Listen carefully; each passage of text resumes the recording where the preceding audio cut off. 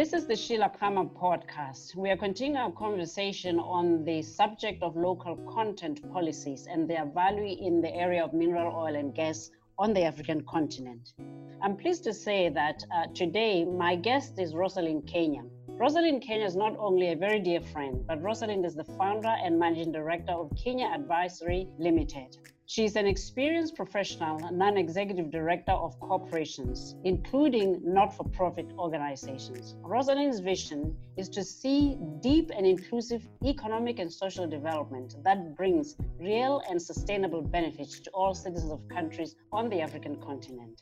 Her mission is to encourage and to support corporations to integrate environmental, social, and governance best practices and socioeconomic responsibility into the core strategies to achieve their corporate missions. Rosalind, it's a pleasure to have you. Thank you so much, Sheila, for having me on your podcast. And I'm very excited to be a part of this venture. Looking forward to having our conversation. And once again, thank you for inviting me. It's a pleasure. So let's get to it then and start with my first question. Based on your deep vision for inclusive economic and social development in the extractives, how do you think local content policies can make a specific contribution towards this goal of inclusivity? Thank you, Sheila. Well, first of all, I think it might be useful to define what local content is for our listeners. Very simply, local content is where companies who are operating in a particular country, in this instance, we are focused on countries in Africa, are required to use as much local resources, employ local people, and also have local suppliers in their supply chain. I think it also goes further in some cases in requiring those companies to have local people or companies as partners or as part owners in the venture. So on the basis of that definition, my view is that without citizens of a country being able to significantly participate in all economic sectors in that country, then there won't be that deep and inclusive economic and social development. I think it will be a stunted development because only a few would benefit. And in a lot of cases, particularly if it's just international companies who are coming in, bringing their own technology and knowledge and not sharing, bringing in their own money and taking it out again, then basically you won't even have any sort of meaningful development, let alone a deep and inclusive one. So I think it is important that companies, whether international and otherwise, really work to ensuring that if they are in a country, then it is making sure that they integrate as much that is local into the business that they're carrying out there. That's wonderful. One thing you have done is that you have very nicely moved from the notion of inclusivity to that of citizens and the focus on the right of citizens to benefit, which of course itself embodies inclusivity. It brings me to a certain view which is expressed by cynics who feel that actually local content policies for most part are just vehicles for rewarding political cronyism. What is your experience and how can we avoid that this otherwise very noble concept is not abused? Well, Sheila, that is a $1 million question. And I think we are discussing local content now in what I would term is purest sense. I think it's unfortunate that sometimes because of the way our political systems work, where you have in certain countries maybe two dominant parties, which is usually the case. One is in power 1 year, the other is for a period of time, and the other is in power for the next period. There is sometimes a tendency to say, well, this is our time. And this is our time means this is our time for those who support us, not for the citizens as a whole. I think, we do need to get to a real deeper sense of nationhood, that when a particular party or group of people are elected to govern, and the majority of that country elects them to govern, they are there to govern the whole. and therefore everybody should share in whatever benefits come. I think that's a fundamental thing, and it's not just about local content. I think it's just a deep and a fundamental issue that we are grappling with across the continent. And I think it's that leads to a result that can mean that only some benefit. Now, how do we overcome that? Again, Sheila, as you and I talk about often, it's about leadership. It's about what message the leadership sends down the food chain, so to speak. But I do think that also there is something that citizens themselves should do for themselves, and that is prepare yourselves to be those that an international company can come and partner with.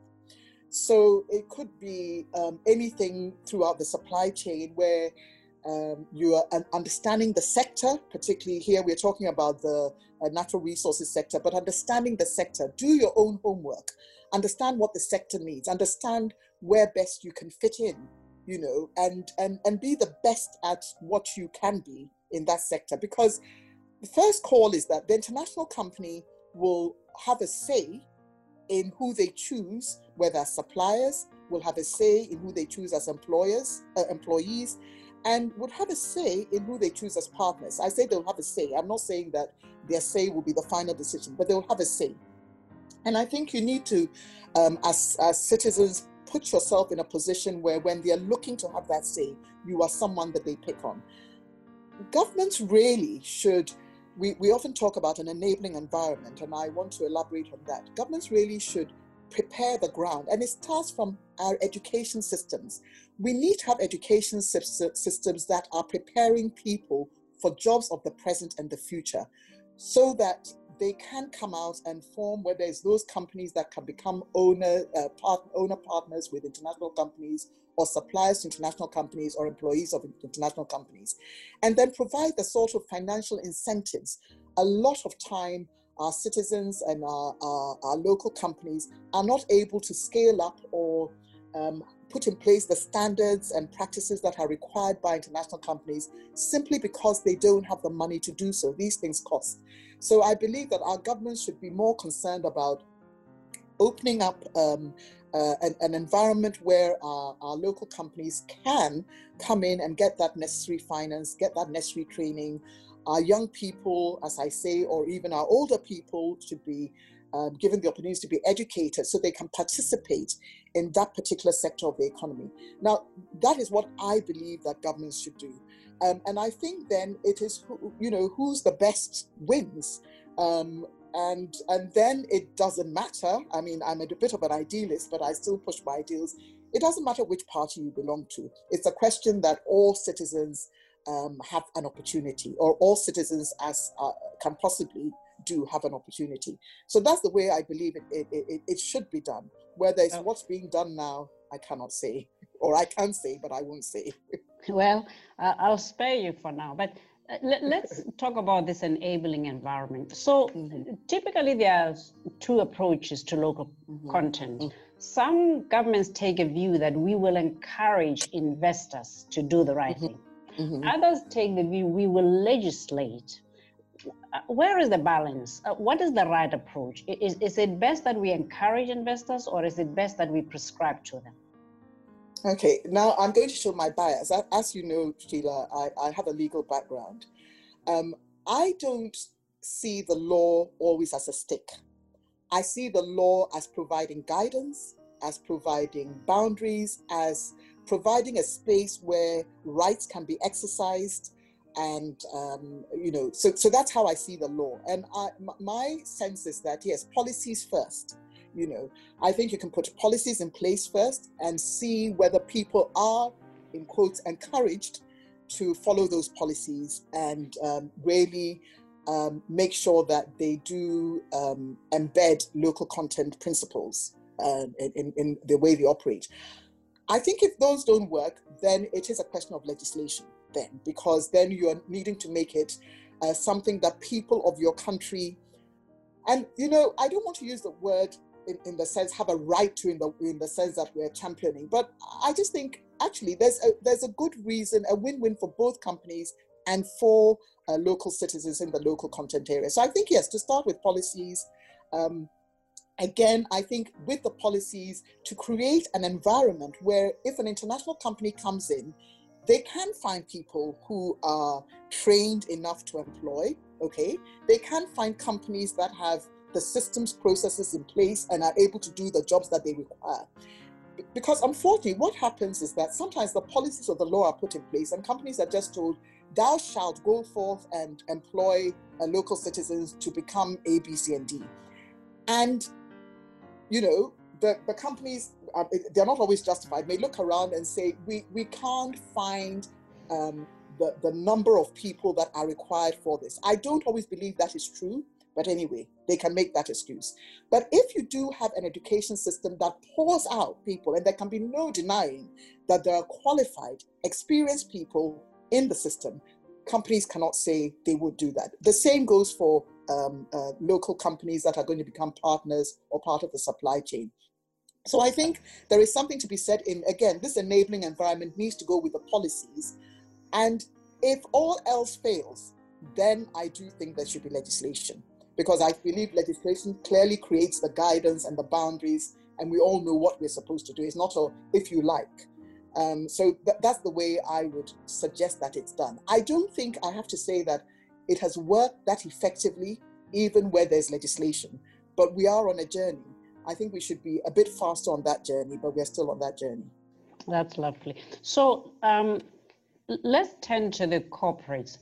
Mm-hmm. Some of your corporate clients, what do you say to them about the value to them of embracing policies on local content? What is the value proposition there? It makes business sense in so many ways. For one thing, I mean, I know the cost because, Sheila, both you and I have worked for natural resource companies. I know the cost of bringing in an expatriate to do a job in a country. It is not just their salary, okay? It is all the expenses and all that. Now, of course, in the oil and gas industry and I believe in the mining industry, that cost is it actually is deducted because, you know, let's remember that in some cases, the companies are actually contractors to government. So the company has come in and said, we have the technology and the technical skills, the expertise and the money to be able to explore and produce oil for you. But the cost of doing that will be charged to you because we are contracted to you. Now, in amongst those costs is the cost of the employment of the people who are going to do this. So for me, it's both best for government and for the companies to make those costs as low as possible. And you can lower those costs by making sure you use more local people, you use more local suppliers. So for me, there's a cost benefit to it. There's a cost effectiveness and a cost efficiency. It's just pure dollars things, goes to the bottom line, benefits at all, more profit. That's one thing, if we're all acting with integrity. The next thing is, if you're a company, particularly in the natural resource industry, you're in an international company coming in, you're going to be as a corporation in that country for a long time, you know, 20, 30, 40, 50, whatever number of years you're going to be in that country. And I think you're there for a citizen of that country. You have to form important relationships, not necessarily just because you want to be friends with anybody, but in order for your business to succeed, because you're always going to require licenses, permits, you know, all sorts of regulatory authorities. You are going to need to interact with people in the country to get your business done.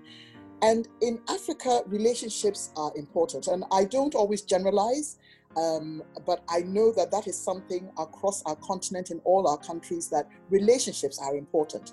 And therefore, this, in a way, by you bringing in and making sure that you are integrating into the country and the people of the country are benefiting visibly and demonstrably from the business you're doing, builds those sort of important relationships that will help your business run smoothly. For me, it's this is like there's a train that needs to run, there are tracks being laid, and there are all sorts of things that it takes to make up those tracks. The tracks need to be constantly be oiled so that the train runs smoothly. And one of those things, one of those ingredients, where there's the oil on the tracks or the parts of the tracks, are local content policies and practices, in my mind. So it turns out that both on the part of the host government, but also on the part of the investor, local content really is speaks to some level of enlightened self-interest on both parties, if Yes. executed well. Yes, it does. Yeah. It does. And yes. And I think sometimes, the pressures, and let me just say this, that so one will say, well, why isn't this done? And I think sometimes it is the pressure of having to get, when you come into a country to explore for oil or for minerals as an international company, you're given a time frame with which to carry out certain aspects of a work plan. And because those time frames are tight, you are sort of thinking, well, I just need to get the people I know in who can do the job so that I can get this period done. And so sometimes the time pressures, of the project timeline pressures before you get to production, your exploration, your development phase are so tight that you think, to do, in quotes, to do local content is going to take me so much longer and I might not meet those time frames. But I really do believe that with a bit of forward planning beforehand, you can achieve that. And I, for one, I don't believe anymore this thing about we can't find Africans to do the job. I mean, we are all over the world. You can get a Ghanaian in Iceland, there are many Ghanaians in Houston. I'm using Ghana because I'm from Ghana. So I believe that if you're intentional about it, you can find the right people. And even if you can't immediately, to be intentional about saying that, okay, I'm coming in, this is what I have in the country, or this is who I can see in the country. I am going to really invest in them to make sure that over time that they can take over. I think that's the best thing. I just want to give an interesting example. Recently, Seplat, who are a Nigerian oil and gas company that Sheila, you might know about, and are an indigenous Nigerian oil and gas company. I had the privilege of doing some work for them. Started off with a Nigerian CEO, chairman, and they had an English CFO. Recently, in the natural course of succession planning, the English CFO has become the CEO. Now, I thought this is quite interesting because this was an indigenous African company. It is truly indigenous, who has gone out and sort of said, okay, the best person for the job is somebody within the company. I have nothing against that, because for me, that is local content having worked so well that we can actually say, nobody's going to say that company is a European, it's a Nigerian company that has chosen the best. I always think that that's what we should be aiming for, as indigenous companies, not as indigenous, but as international companies coming in, really beginning to grow indigenous companies who can then choose from the world who they want to employ or who they want to partner with. Thank you for raising those issues, especially about the capacity of citizens and the availability of competent citizens, because these are things that run very deep in the psyche of Africans. And I often think that corporations underestimate the extent to which they are very important, and it speaks to people's sense of assertion, a people's sense of worth, a people's sense of identity. And I think they can sometimes be lost when we discuss corporate strategies and not appreciate just how deeply sensitive people are about these sort of things, and the notion that 60 years down the road since former President Nkrumah, you can't find people to run corporations. For most Africans, it doesn't sit well at all. Let me ask you one last question, if I may. Of course, local content, you've made a very good case for local content, especially as it relates to extractives. Let's try and think beyond that. What follows after local content? My sense of local content is that it isn't an end in itself, it's a means. What follows when the deposit or the gas field or the oil field has been fully pumped? What takes place thereafter? Sheila, that's a very good question. I am not one who is very focused about what happens at the end. I'm fully focused about what's happening during the lifetime of the operation. It's a bit like, what legacy are you creating whilst you are still here? Okay.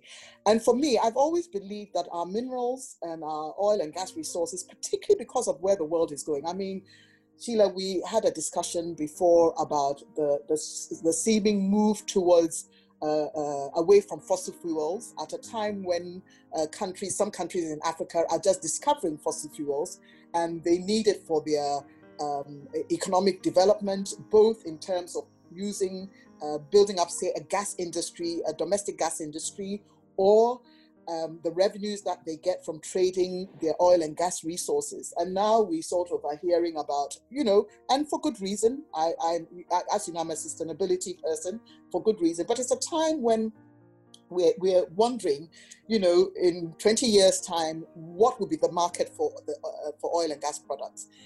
I believe that we really should, as African nations, be focused on the revenue that we're able to generate from these resources now and what we use them for in other sectors that have longer lives, create more employment. So, I mean, to state the obvious, agriculture is a sector that I feel has not been fully exploited, and I use exploited in the good sense. That is a sector that will feed us and feed the world, as we've heard, and also create employment. So I really believe that when we get the revenues, the focus shouldn't be on the resources. And unfortunately, so often the focus is on the resources. The focus should be on the optimal revenues we can get from these resources that we can reinvest back in the nation and create sectors that will last, or that can not last, but that can change with times, that can create employment, particularly for our younger generation, where the idea of unemployment is such a looming nightmare, I have to say. So for me, it is, I don't look at what after, I'm looking at what we should do now, what we should be using the revenues for now. And local content is just a part of it. There's so much more we should be doing. Well, that is a nice note to end the conversation, Rosalind. Thank you very much for joining me, and to our listeners, join us again as we continue this conversation on local content. You can find us and subscribe on Spotify.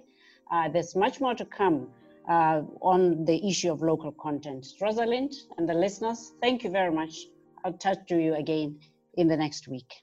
Thank you very much, Sheila, for having me. It's a pleasure. Bye-bye for now.